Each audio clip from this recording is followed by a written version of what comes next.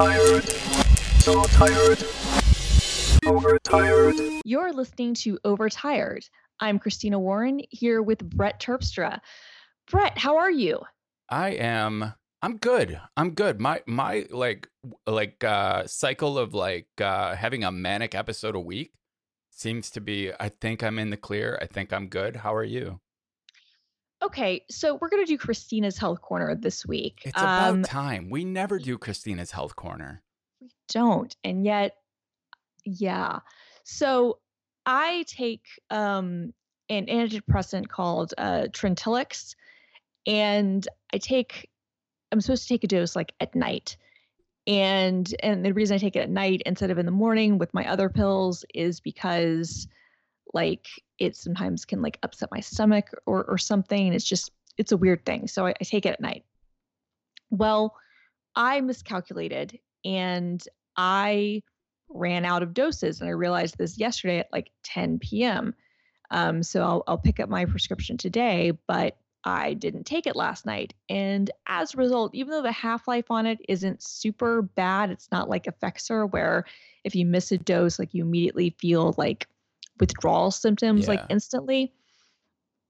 Like I had really weird dreams and kind of like fitful dreams, meaning that like 7 or 9 minutes would seem like way longer than it normally is. And this has happened before when I forgot to take a dose for whatever reason. So like really weird dreams, kind of uneven sleep. And I'm going to be honest with listeners and with you, I'm just feeling kind of not completely with it. Yeah. I'm on not Abilify. Lamictal is like, I get withdrawal from that. It's a mood stabilizer. And if I miss a dose of that, not only do I get all like skin crawly and like this weird physical anxious feeling, I also get that not quite with it feeling. Yeah, this is weird because it's not, like I said, it's not like a normal sort of withdrawal feeling. I mean, like it is a withdrawal of sorts, but it's not like a normal sort of that. Like I don't have the skin crawly. I don't have like the feeling like I'm going insane kind of thing like I do with like if I miss like an Effexor dose or something. Effexor is really bad. If you miss, like the half-life on that is so short that it's bad. I once had to an ex-boyfriend in college once contacted me because his new girlfriend, I guess, had been staying with him and like left her pills like at her house. And I guess like she lived in like South Carolina or something. And she was like going crazy because she was off her meds and was like withdrawing like crazy. So he like reached out to me because he was freaking out. So she like came over and she was like, can I like, I had to like find out her dose. And I was like, how many pills do you need? And she was like, I just need one. I was like, no, how many do you actually need? Because it was one of those things where like our breakup was not great. And it was still one of those things where I was like, yeah, I don't want to wish this on anyone. So for his sake and her sake, I was like, here, I will give you a couple of pills. So it's not like that, but I am like totally kind of all over the place. And yeah, the sleep thing is like the weirdest part because it like took me forever to go to sleep. And then once I finally did, I was just in like these really like fitful but like intense kind of REM cycles where my alarm would go off and I'd hit the snooze and like I'd have like 9 minutes of seemingly actual sleep, but like I'd have dreams and stuff, which I almost never have in that period of time. And then like, waking up and just being like feeling just disoriented. So that's me. Also, I was just then talking about sleep. So that's maybe a good segue for some stuff you want to talk about. Too early. Too early? Okay. Too early. Sponsor reads have to come between 30 and 70% marks in this show. Unless this is going to be a really short show. How you feeling? I'm feeling no, it's not there. Okay. So, all right. So see, this is showing how bad like I am at like I was trying to do the whole it was a valiant effort. Thing. I'm sorry. I was trying. But yeah, so I'm feeling weird to be totally honest. But other than that, like my health corner is okay, I guess. Grant's been having some major health issues, but this is not Grant's health corner. This is Christina and Brett's health corner. So here's my drug / sleep thing. I used to take I think they're called Z class, like Lunesta, sleeping meds, and what's the one that like politicians always get in trouble for? Ambien. I used to take both of, not at the same time, but I've been on both of those, and it affected my memory to the extent that like I would forget things within 5 minutes. And as soon as I stopped taking those, like I could think again, but I couldn't sleep. So they put me on trazodone. Mm-hmm. And then there was something else that I was on. But anyway, long story short, I can no longer sleep without drugs. Fortunately, one of the bipolar medications that I take is called, it's a weird, Saffris.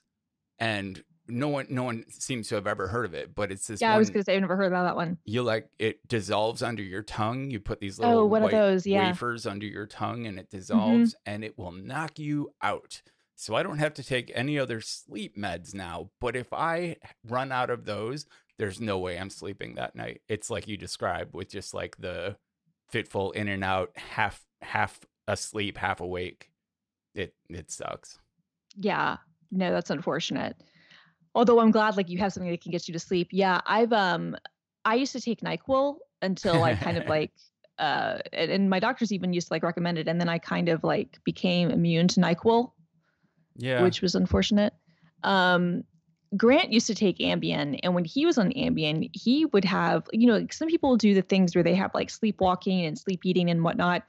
He would have a thing where he would just like buy really weird stuff. Totally. You go into this like weird blackout mode that can involve hallucinations, and you're super lucid and you feel like you're making all the right decisions, but you absolutely aren't. So I get that. I've been there. My ex-wife used to take Ambien as well, and yeah, we had some very interesting conversations post taking an Ambien. Yeah. No, I've never really taken it, I think, for that reason, because I was always like, yeah, I don't know about that, because Grant would have a thing where, I remember one time he bought like a bunch of like G3 era, really, like Mac towers. A bunch, and, huh? like 3 of them. Like while they were popular, or like while they were current? No, like this was archival. This was like in 2009. Okay. But they're in my parents' basement now. Wow. And it's like they were like the Sawtooth era ones. Yeah. And one of them was like the G3 that had like the iMac colored kind of front, which was similar to the Sawtooth design, but just like it was the aquamarine color rather than the darker blue. I remember it. The Bondi color. That was exactly. That was the first Mac I actually worked on. I had that at my first job out of college. It was amazing. A G3, I think, but it was aquamarine. Yep. Yeah, they were nice machines. So he bought like a couple of those. I think at one point he also had got like a 19-inch monitor, which CRT, which we got rid of that when we moved because that was dumb even then. And it was like, this was when nobody wanted a CRT, but I think that it was one of those deals where like he had to get the CRT in order to get the computer. And then he got like some sort of like weird terminal, I guess emulator, like things like weird, I guess like terminal systems that had really bizarre input mechanisms that you couldn't even use with anything else. So it wasn't even like a VT or whatever. Like it was something bizarre that like I think in his mind he thought he could do something with it and he couldn't. And for years he tried to defend that purchase, and then he finally like came around and was like, no, that was like that was the most bizarre, weirdest, like dumbest thing. I was like, thank you. It only took you like 5 years to come to terms with that. I mean, not that I cared, or whatever. It was just one of those like funny things. I think he might have bought a Spark Box. That sounds familiar. I can't remember what a Spark Box is.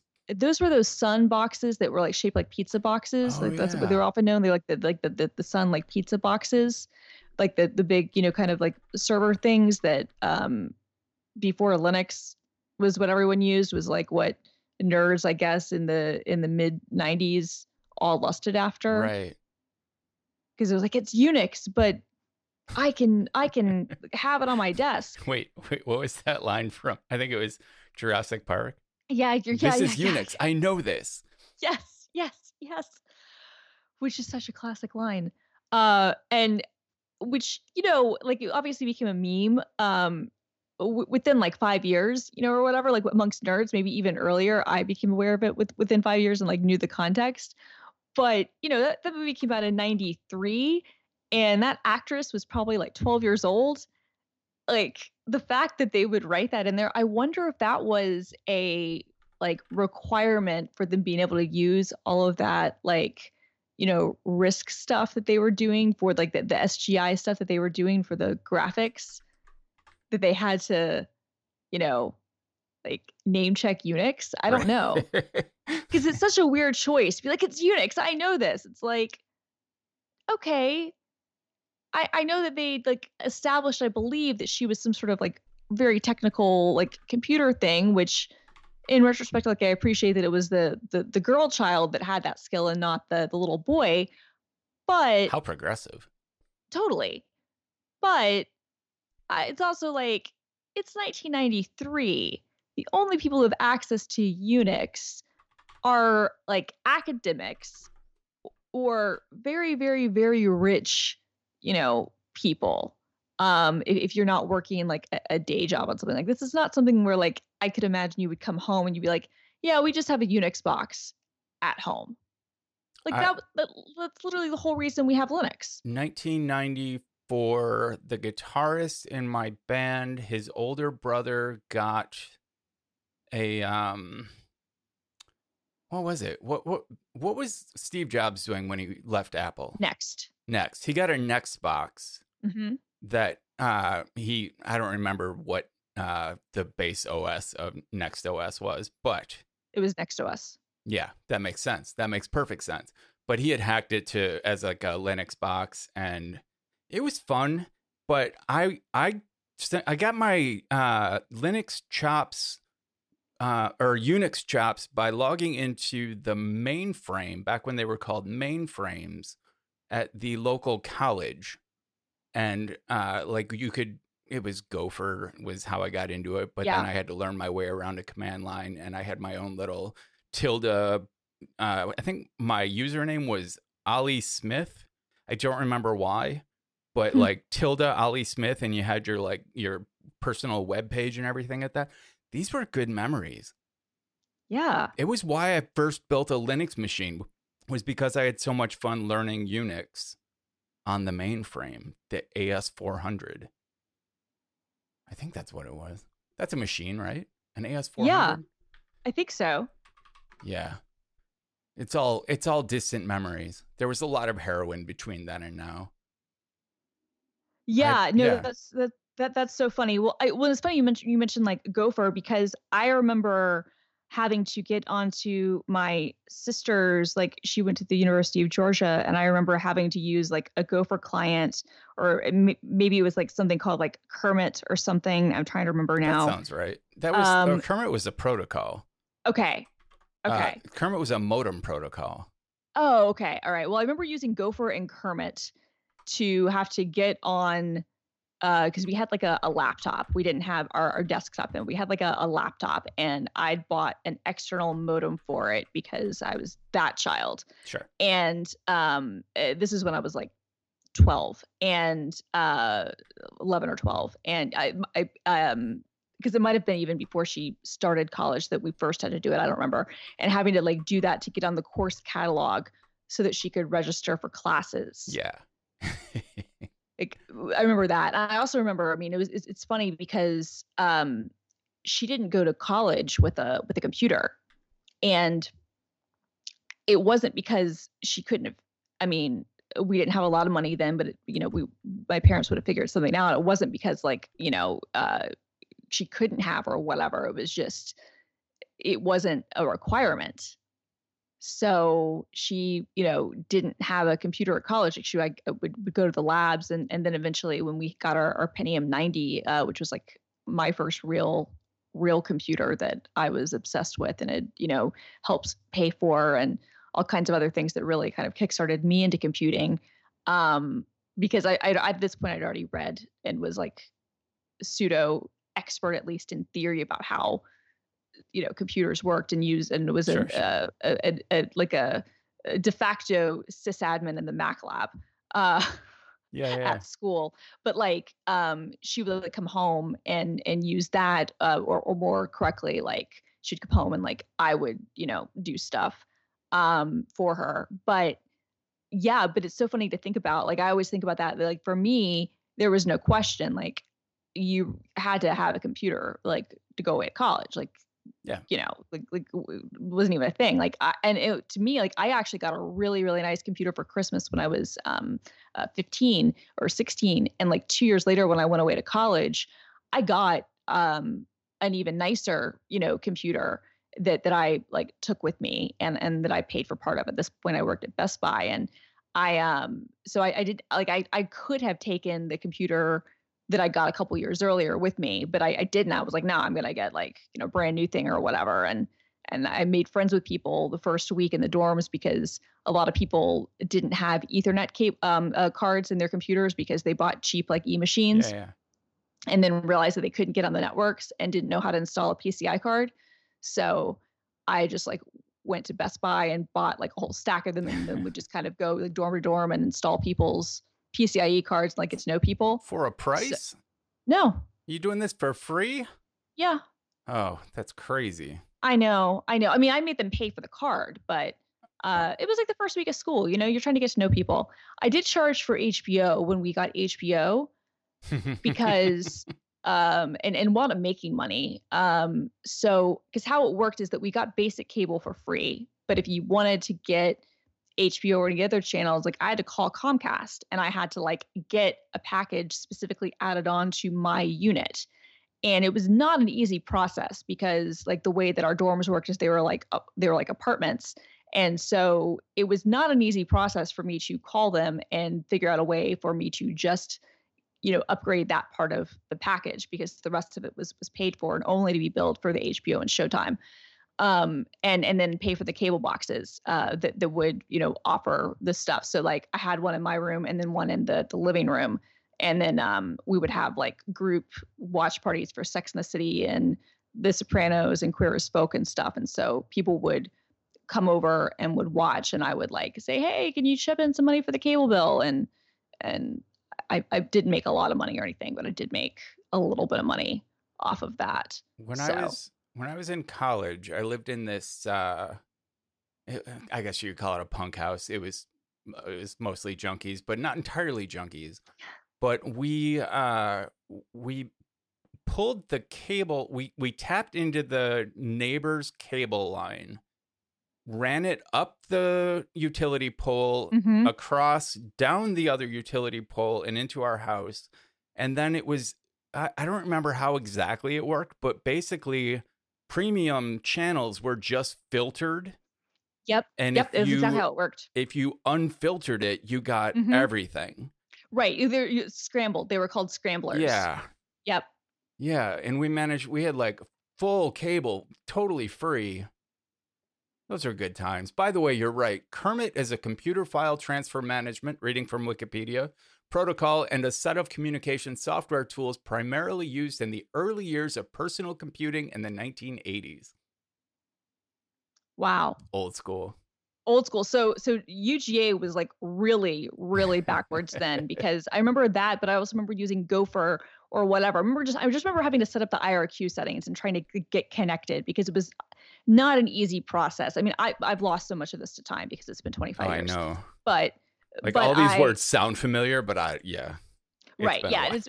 It's been 25 years, but I just remember being like 11 or 12 and like being like, all right, how am I gonna, all right, get this to work, get the course catalog up, get the other stuff. And then, I've got like my older sister who's impatient and kind of bitchy and thinking that she knows everything. And I'm like, okay, well then you do it. And then she has no idea what she's doing. And then she's like, yelling. And my mom is high strung and freaking out. And just, we have to get this done. And I'm like, well, then fucking leave me alone. You know, like let me, follow the instructions and figure out how to do this. Like we didn't have Wikipedia and we didn't have, we had like a 14.4 modem. So, it was hardly, I wonder if there are still Gopher servers. It used to be this wealth of what you would call like underground bomb making materials, like the Anarchist Cookbook. Like you used to be able to find everything. Oh, we used to spread that around on floppy disks in middle school. Homegrown terrorism. But yeah, I wonder if that stuff's still out there. I did actually find the Anarchist Cookbook, and a couple years ago, I think I was going to write a story about it, and then I didn't because it turns out like if you find it, like there might be some stuff in there that's, look, to be very clear, like it is total homegrown terrorism sort of shit or whatever, but like most of the stuff would not work. And most of it is just completely Well, there was a recipe nonsense. for an H-bomb in there that I'm 90% sure wouldn't work.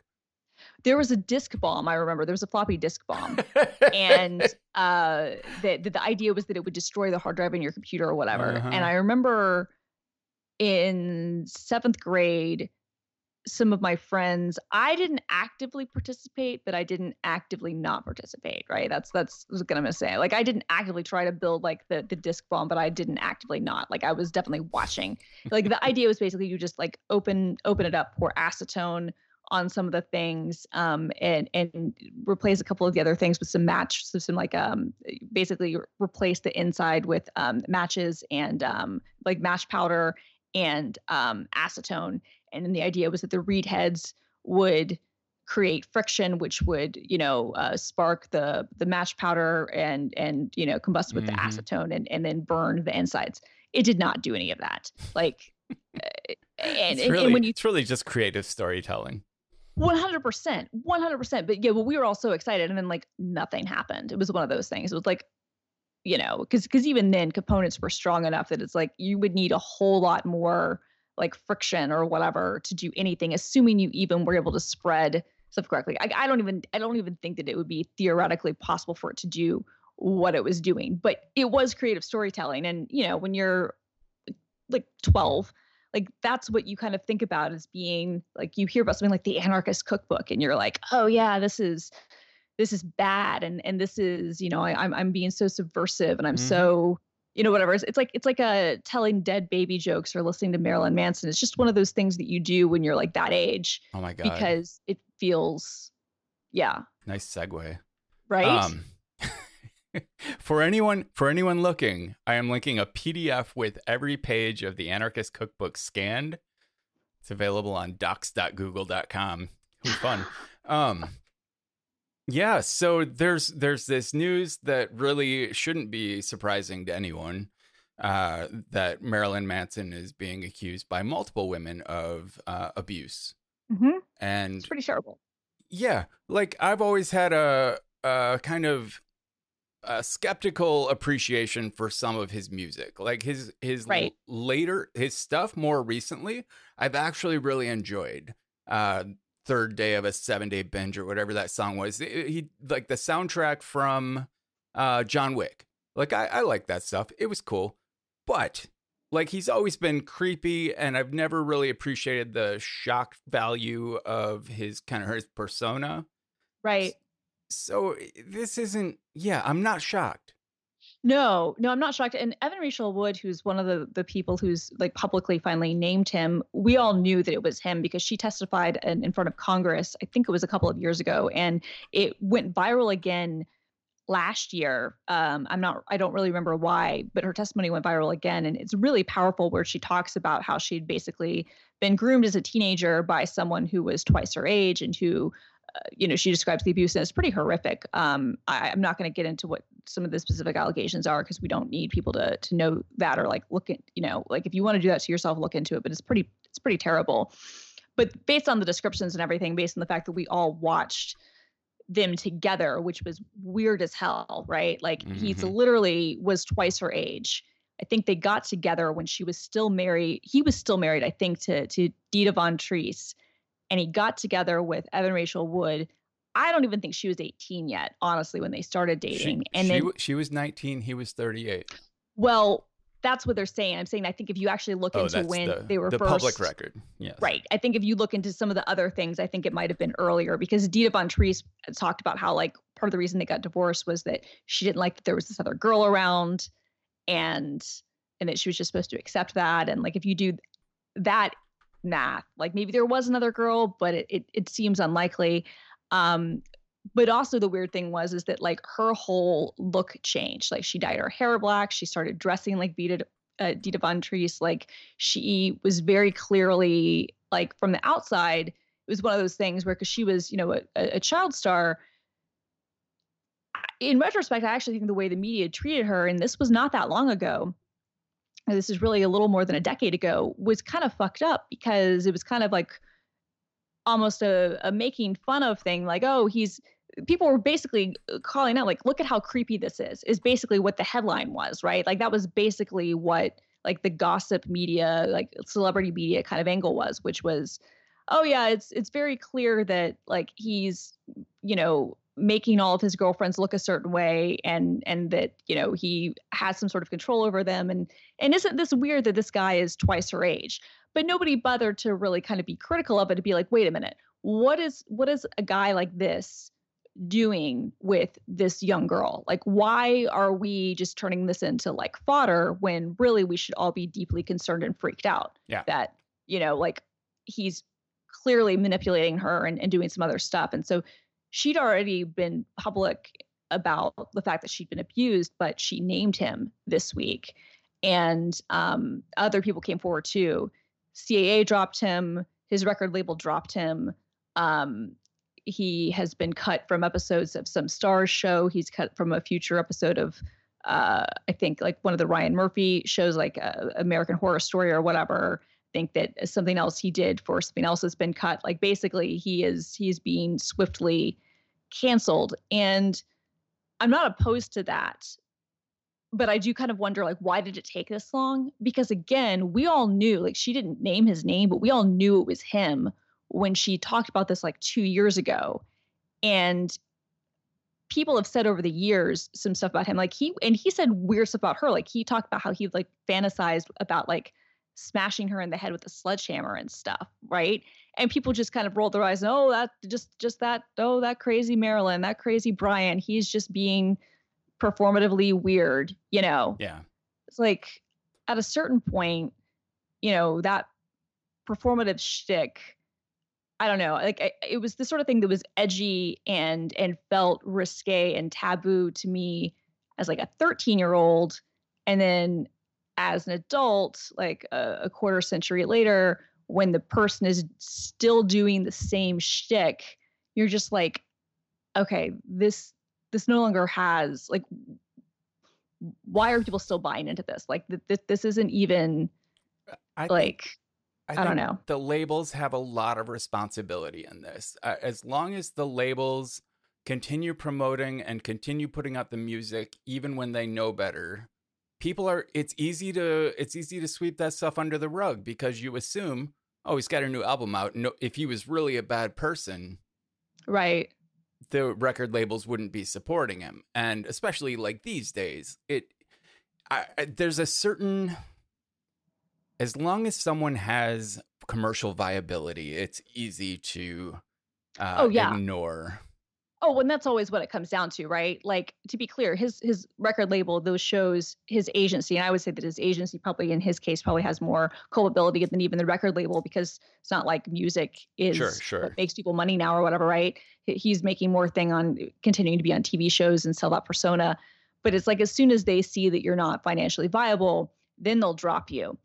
As soon as it becomes too toxic for them to support. But as long as they feel like they can still make money out of it, like we've seen with every case of abuse or Me Too or anything that's come out, basically people will be protected until it is, like, too toxic for them to not support, right? But, like, as long as there's that modicum of, like, kind of hope, oh, we can still make money off of this, there's some sort of financial viability here, then it doesn't matter, which is, like, a deeply cynical and kind of fucked up thing. But it's weird though, like, with him, actually, this is really fucked up. Like you say, like we shouldn't be surprised, and we shouldn't be. Although it doesn't change the fact that it's horrible, like what people have gone through, and the fact that they've like been clearly trying to tell us for years. Like the Evan Rachel Wood thing, like bothers me because she was so young, and like I said, the media response was basically one of just kind of like pointing and gawking, rather than being like, "What the hell?" Like, Yeah.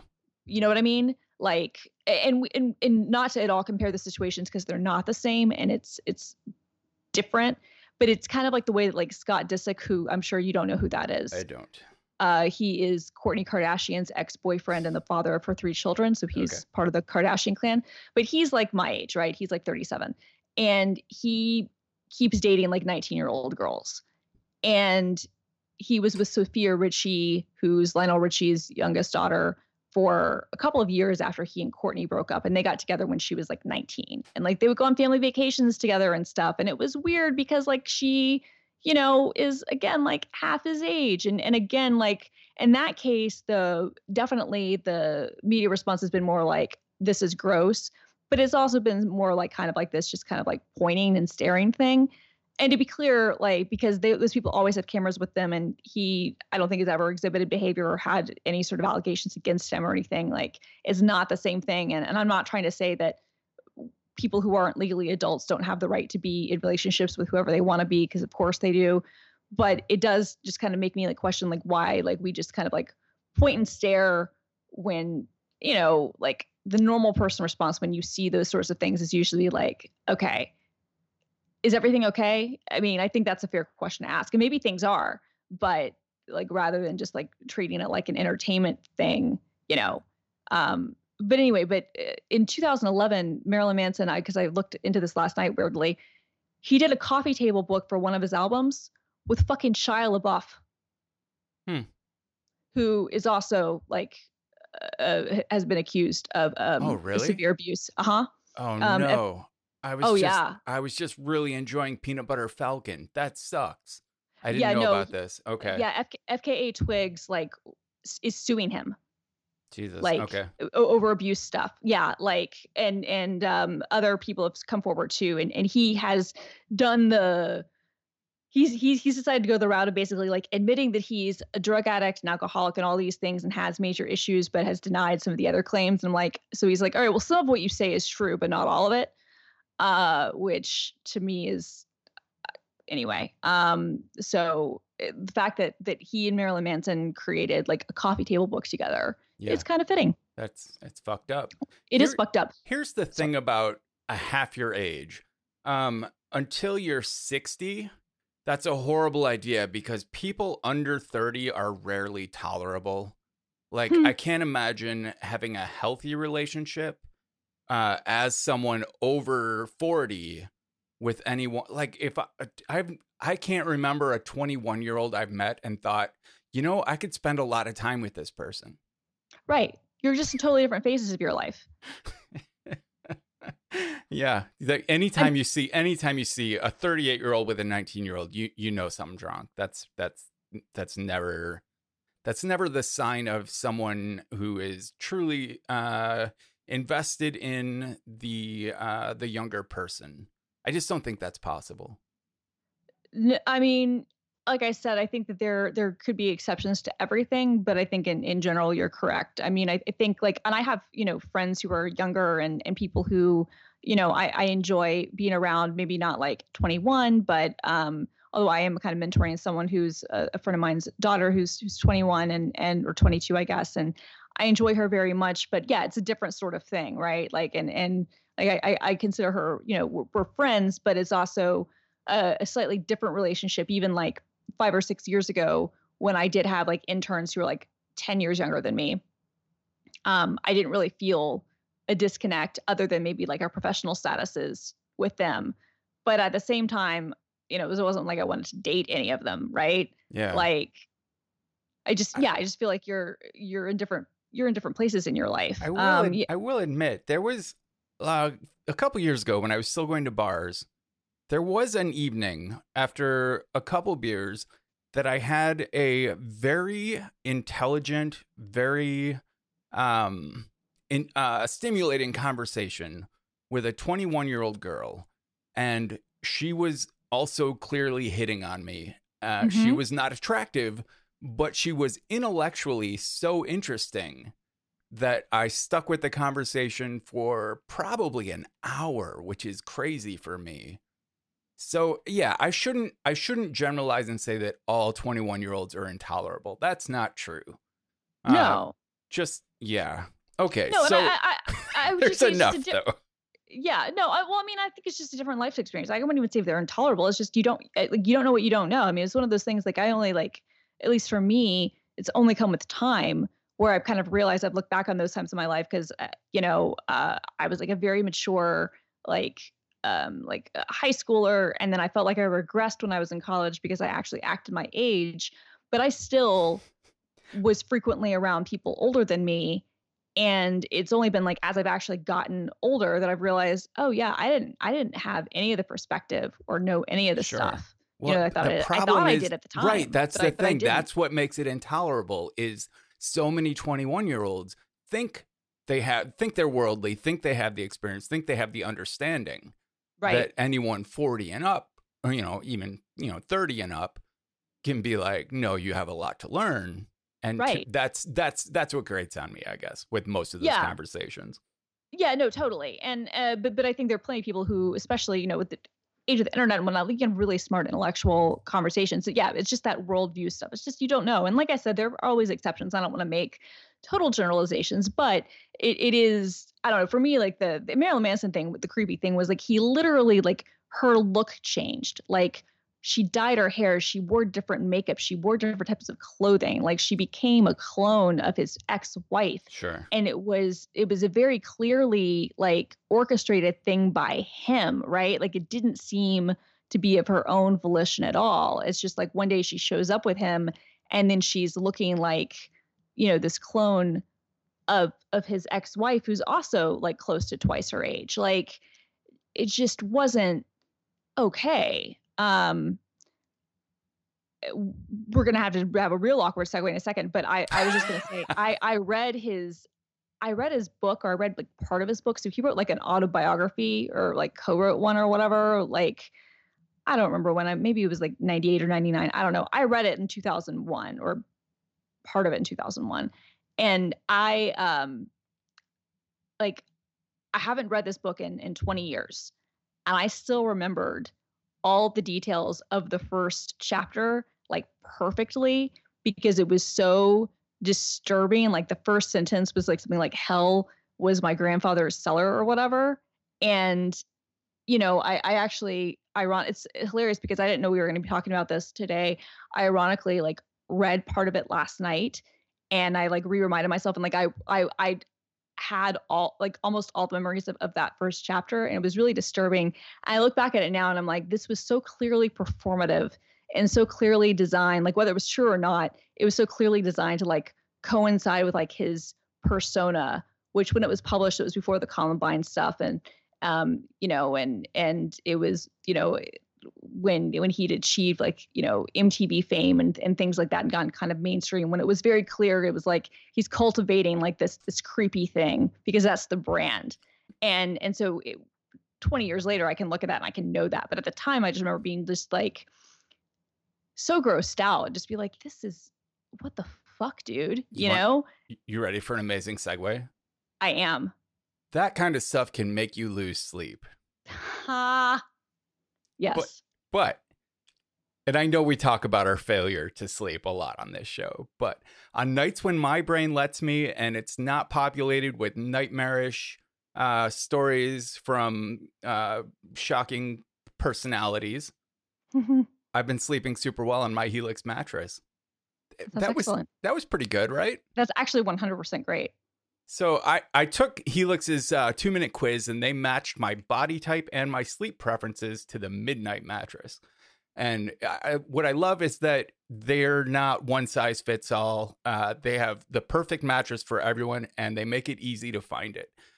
They have soft, medium, and firm mattresses that are great for cooling you down if you sleep hot, and even a Helix Plus mattress for plus size folks.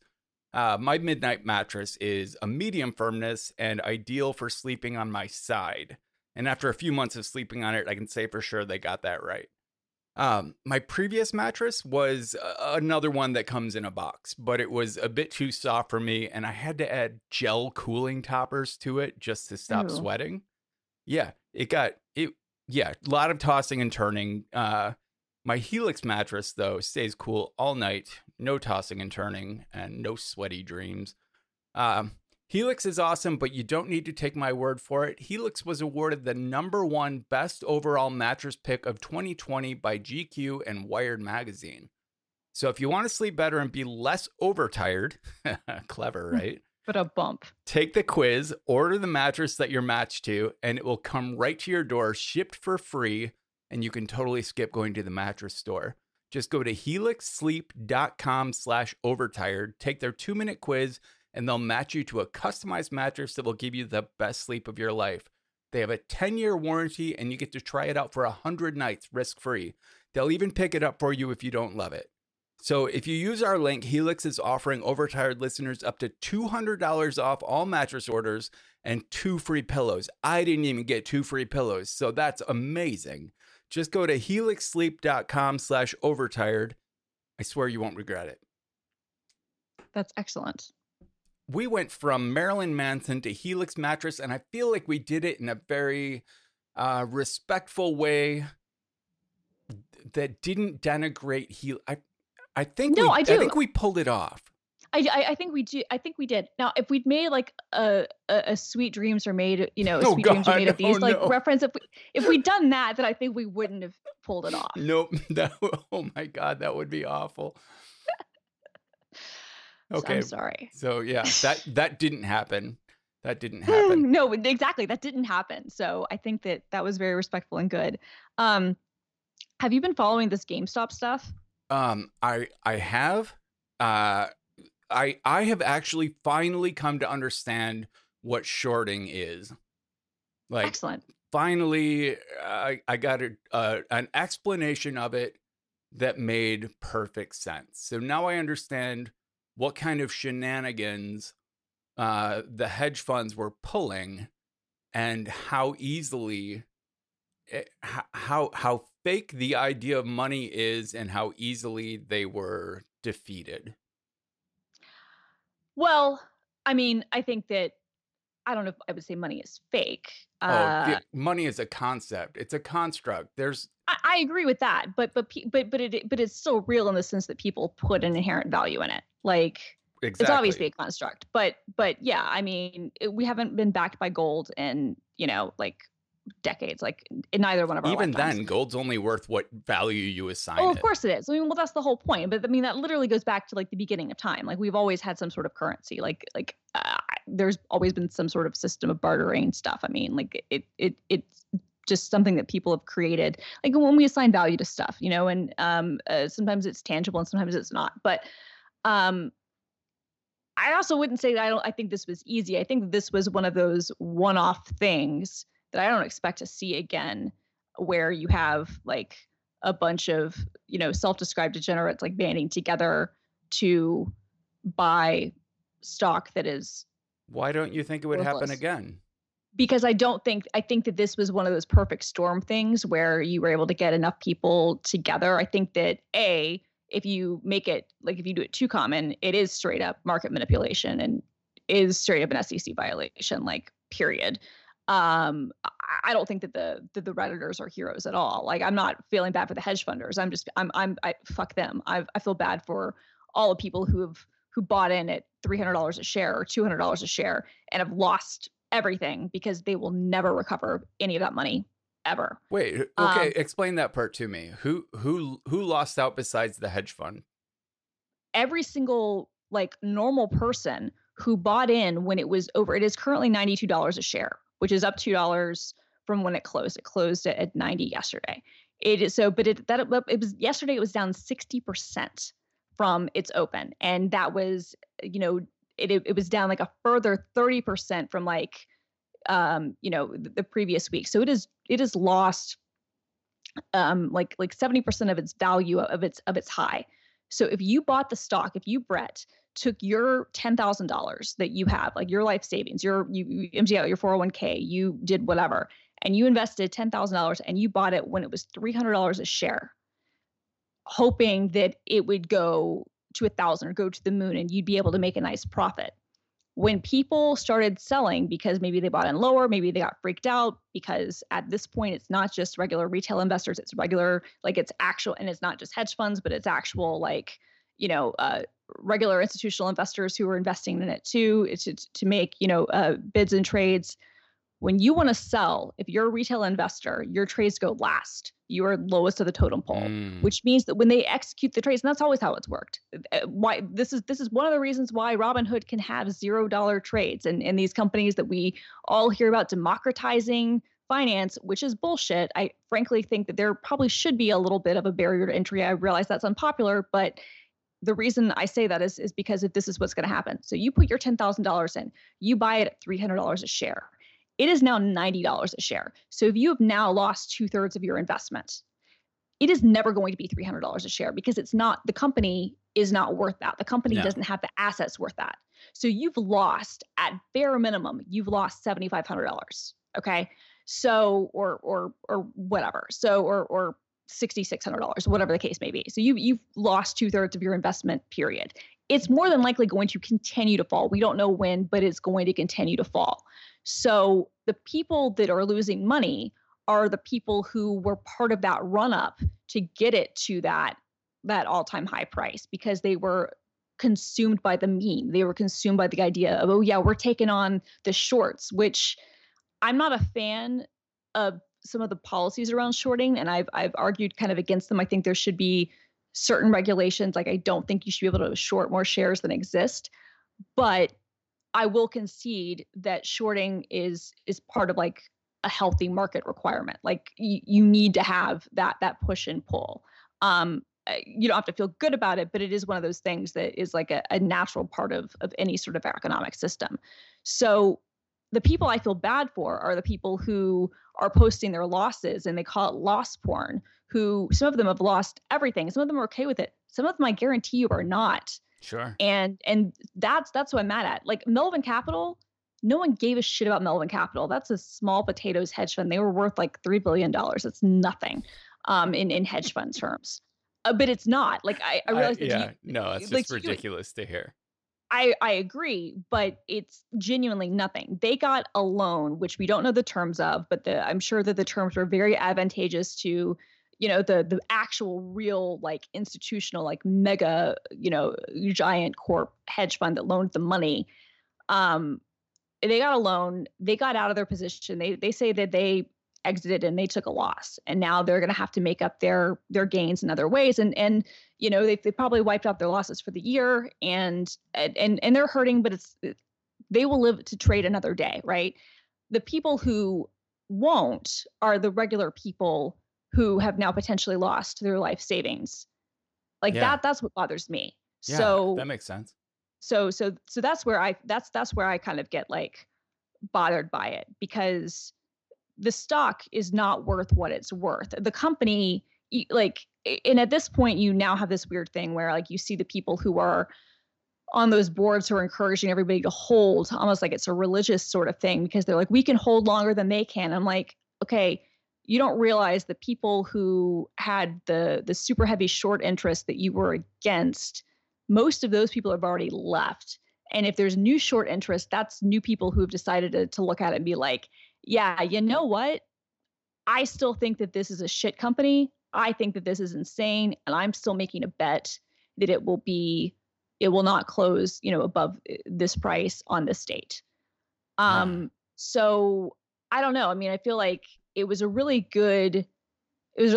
clever thing that happened.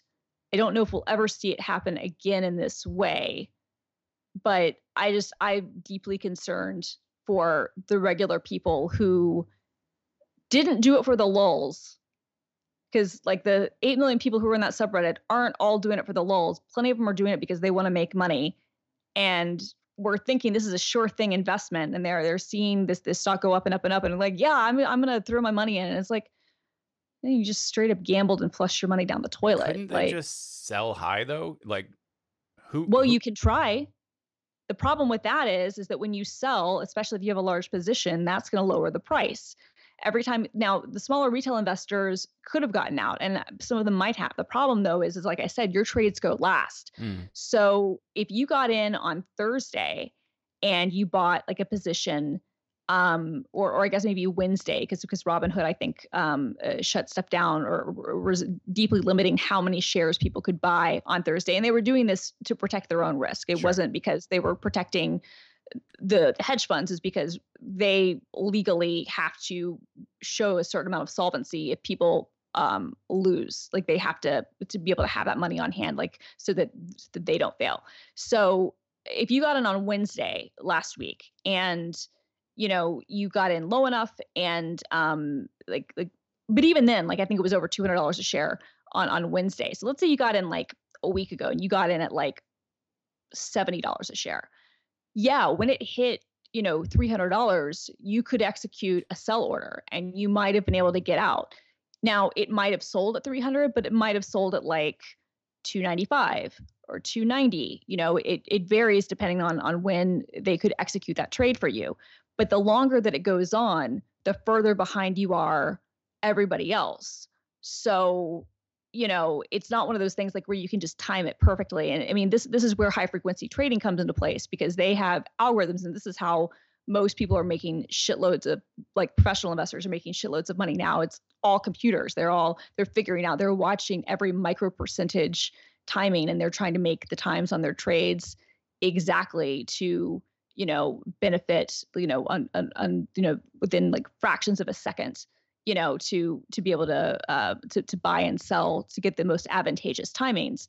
But it's not just that easy. It's like, okay, because if it hit, $400, no matter how much plenty of people are saying on Reddit, oh, I'm going to hold, go to the moon. It's like, no, plenty of people are going to look at that and be like, oh no, I want out. Yeah.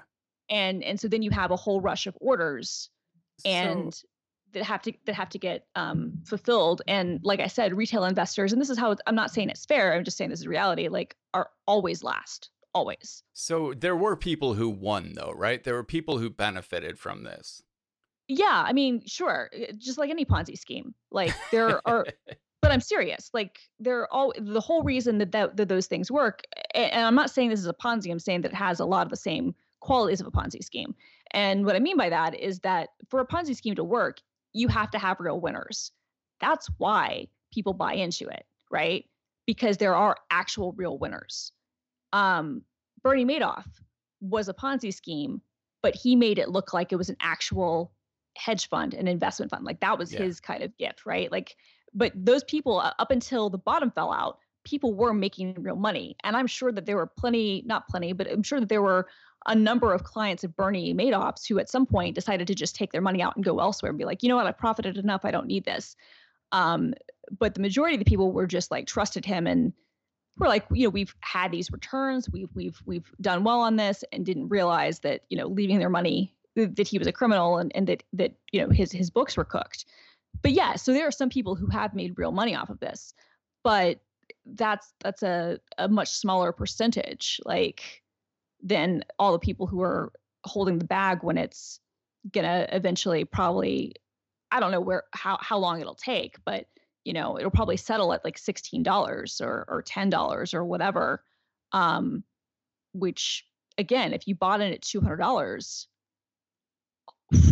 The scheme's originator, whose Reddit username is unprintable in a family paper, claims to have turned an initial investment of $50,000 into a windfall of more than $40 million. So there's a winner. Except he didn't sell the whole thing. Or he claims, which would be so fucking stupid. He claims he still held it. So he lost like $6.7 million yesterday. He lost like $3.7 million the day before. So like that windfall, I think, is down to like $10 million now. 50,000 to 10 million is still a fucking win.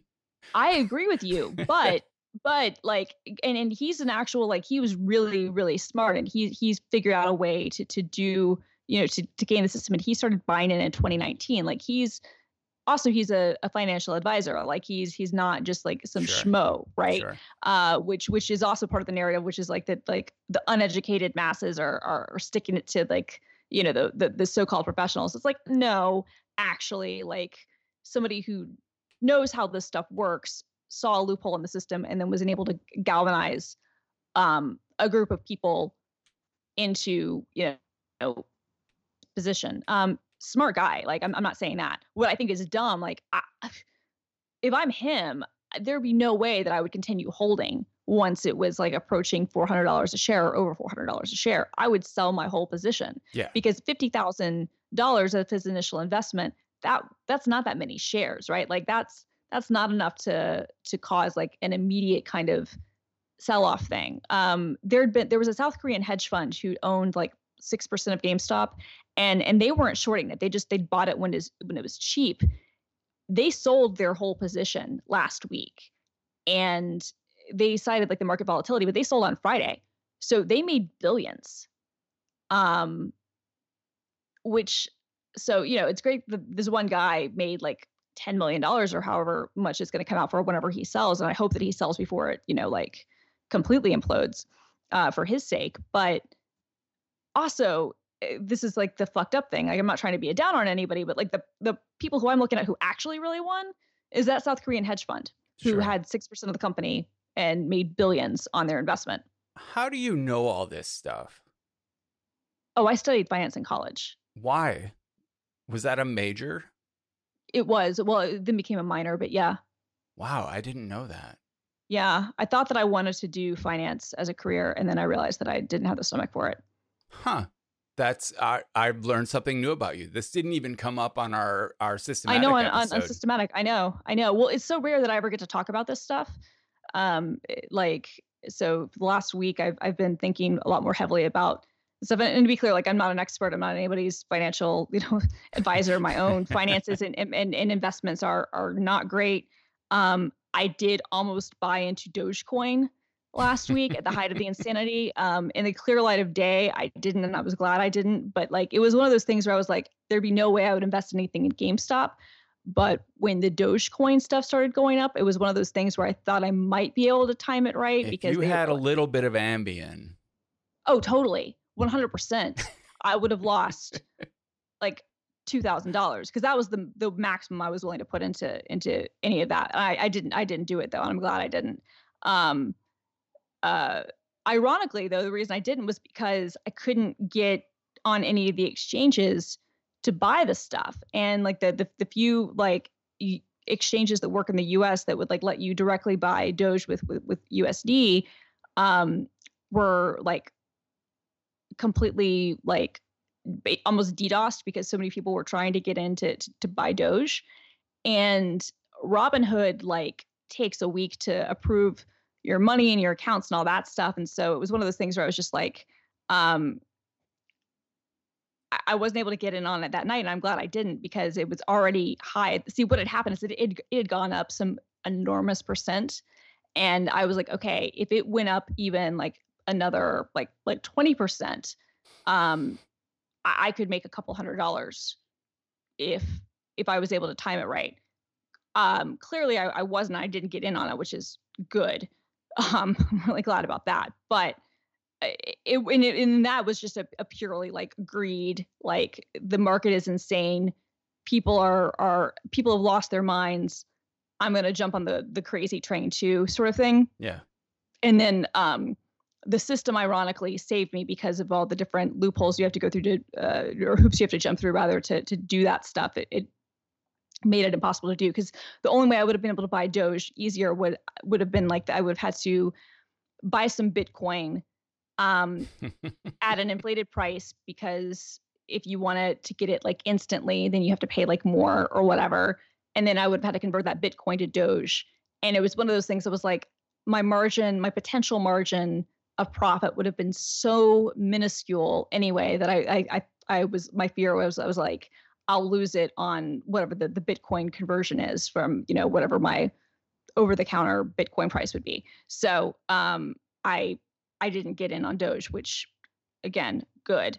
But yeah, I'm just concerned. Like, I'm happy for like some of the, again, they self-describe themselves as like degenerates who've made money on this. Like, good for them. I'm really concerned with all the normal people who are going to be holding the bag when this very fucked company ultimately crashes back to earth.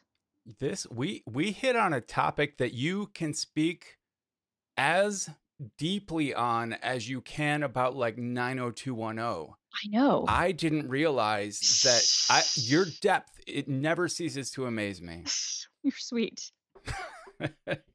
This stuff makes my head spin, and I find it almost as interesting as I find 90210, which is to say, right. I'm find not this I'm not saying interesting. what you're saying is boring. You're actually making it interesting, but finance in general, Oh yeah. like my brain just shuts off whenever my own finances or any finance stuff comes up.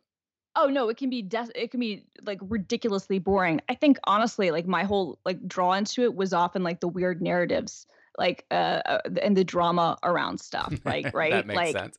Totally. Like I think that was really kind of like the appeal to me. And then I learned about it. I was like, oh, this is all numbers, and there's a lot of math, and this is a lot of like timing, and it's kind of a game, because it is a game, and it's kind of like a high stakes video game. But then I kind of realized, like, as I went through and after I'd taken many classes, I was like, yeah, I don't think this is for me. We have this topic on our list that We're going to talk about it next week. It has been moving from week to week for like 6 episodes now. I know, but I have like a new thing. I got like a bigger device that I want to talk about that I have on loan, on loan for review. So next week we'll talk about it. It'll be at the top of our list next week. We won't 100%. Talk about anything until we talk about that. No, that sounds really good. Okay. Well, that was a roller coaster episode that you pulled off despite lack of medication. Oh, I appreciate that. Weird overtired, but I think a good one. I feel like it fits the mold. I think so. Not like classic, not like retro overtired, but this is just what we are now. Honestly, no Taylor Swift, but that's okay. Yeah, I'm okay with it. She's in a television commercial with with a closet full of cardigans. Yeah. And I barely understand the reference. She has a song called Cardigan. Yeah. And I didn't know. Does it run deeper than that? Does she actually have a deep, abiding love of the cardigan sweater? No. Okay. I think that was just Capital. I think that Capital One wanted to run an ad with her. My mother-in-law did get me that cardigan for my birthday, though, which was really sweet. You know what commercials are pissing me off? What's that? I can't even remember. It's an insurance company. Of course it is, because those are the only commercials. Geico ads. Right, those are the only commercials on TV. But Geico is making a whole our marketing campaign out of bad puns. And if I had known there was like money to be had making bad puns, I would have gone into advertising. But it's upsetting. It's just upsetting. It's also upsetting because Geico has had so many good ads over the years. Yeah. Well, there are a lot of insurance commercials that I enjoy. The Flow commercials are getting, they're played out, and this whole new team they brought in, I'm not loving. It's all cell phones and insurance, though. Oh, and there's a lot of drug ads. Oh, yeah. Which are mostly entertaining for the side effects portion, but. And pillows. Pillows? You get pillow ads? No. I was making a joke about the My Pillow guy. Okay.